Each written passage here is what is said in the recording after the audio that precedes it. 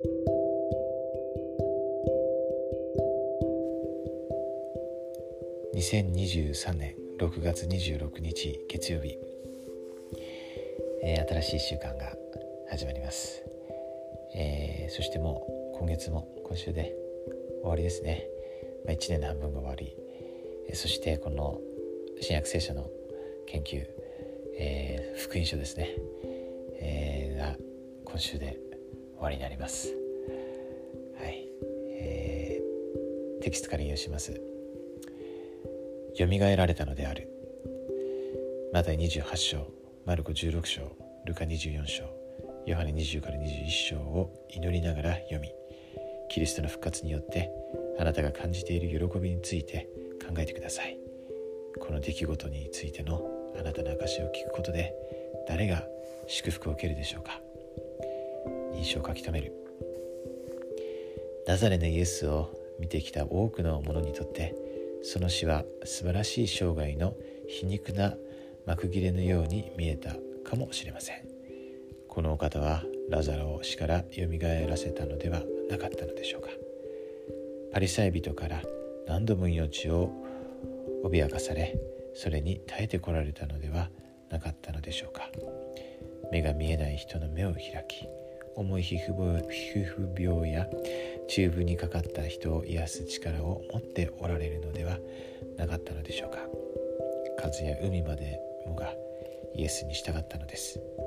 そのイエスがこうして十字架につけられ、すべてが終わったと宣言されたのです。他人を救ったが自分自身を救うことができないというあざけりの言葉には、心からの驚きもいくらか含まれていたのかもしれません。しかしイエスの死が全ての結末ではなかったことを私たちは知っています。墓の中で静寂を保っていたのはつかの間で、イエスの救いの技は始まったばかりであったことを知っています。イエスは今日死人の中ではなく生きた者たちの中におられます。イエスの教えは黙することがありません。主の忠実な弟子たちが世の終わりまでいつもあなた方と共にいるという主の約束を信じて、すべての国に福音を述べ伝えるからです。というですね、イエス様が復活されたこと、それにまつわるエピソードがですね、今回のテーマになります。楽しみですね。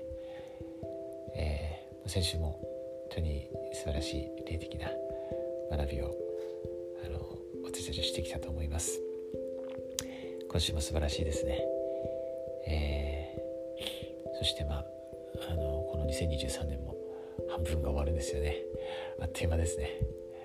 はい、もう夏も近づいてきてますけれども、この1週間私たちがこの福音を、良き訪れを、学びながら主の弟子としてですね、主が生きておられることを言葉で、また自分の生活態度でですね、その喜びと感謝で、愛で、信仰と希望で、私たちの思いや心をいっぱいにして、歩んでいけたらと思います。で、この福音は真実です。イエス・キリストは生きておられて、私たちの救い主、贖い主です。で、この1週間またそれを学んでいきましょう。御霊が共ありますように、心からイエス・キリストの御名によって祈ります。アーメン。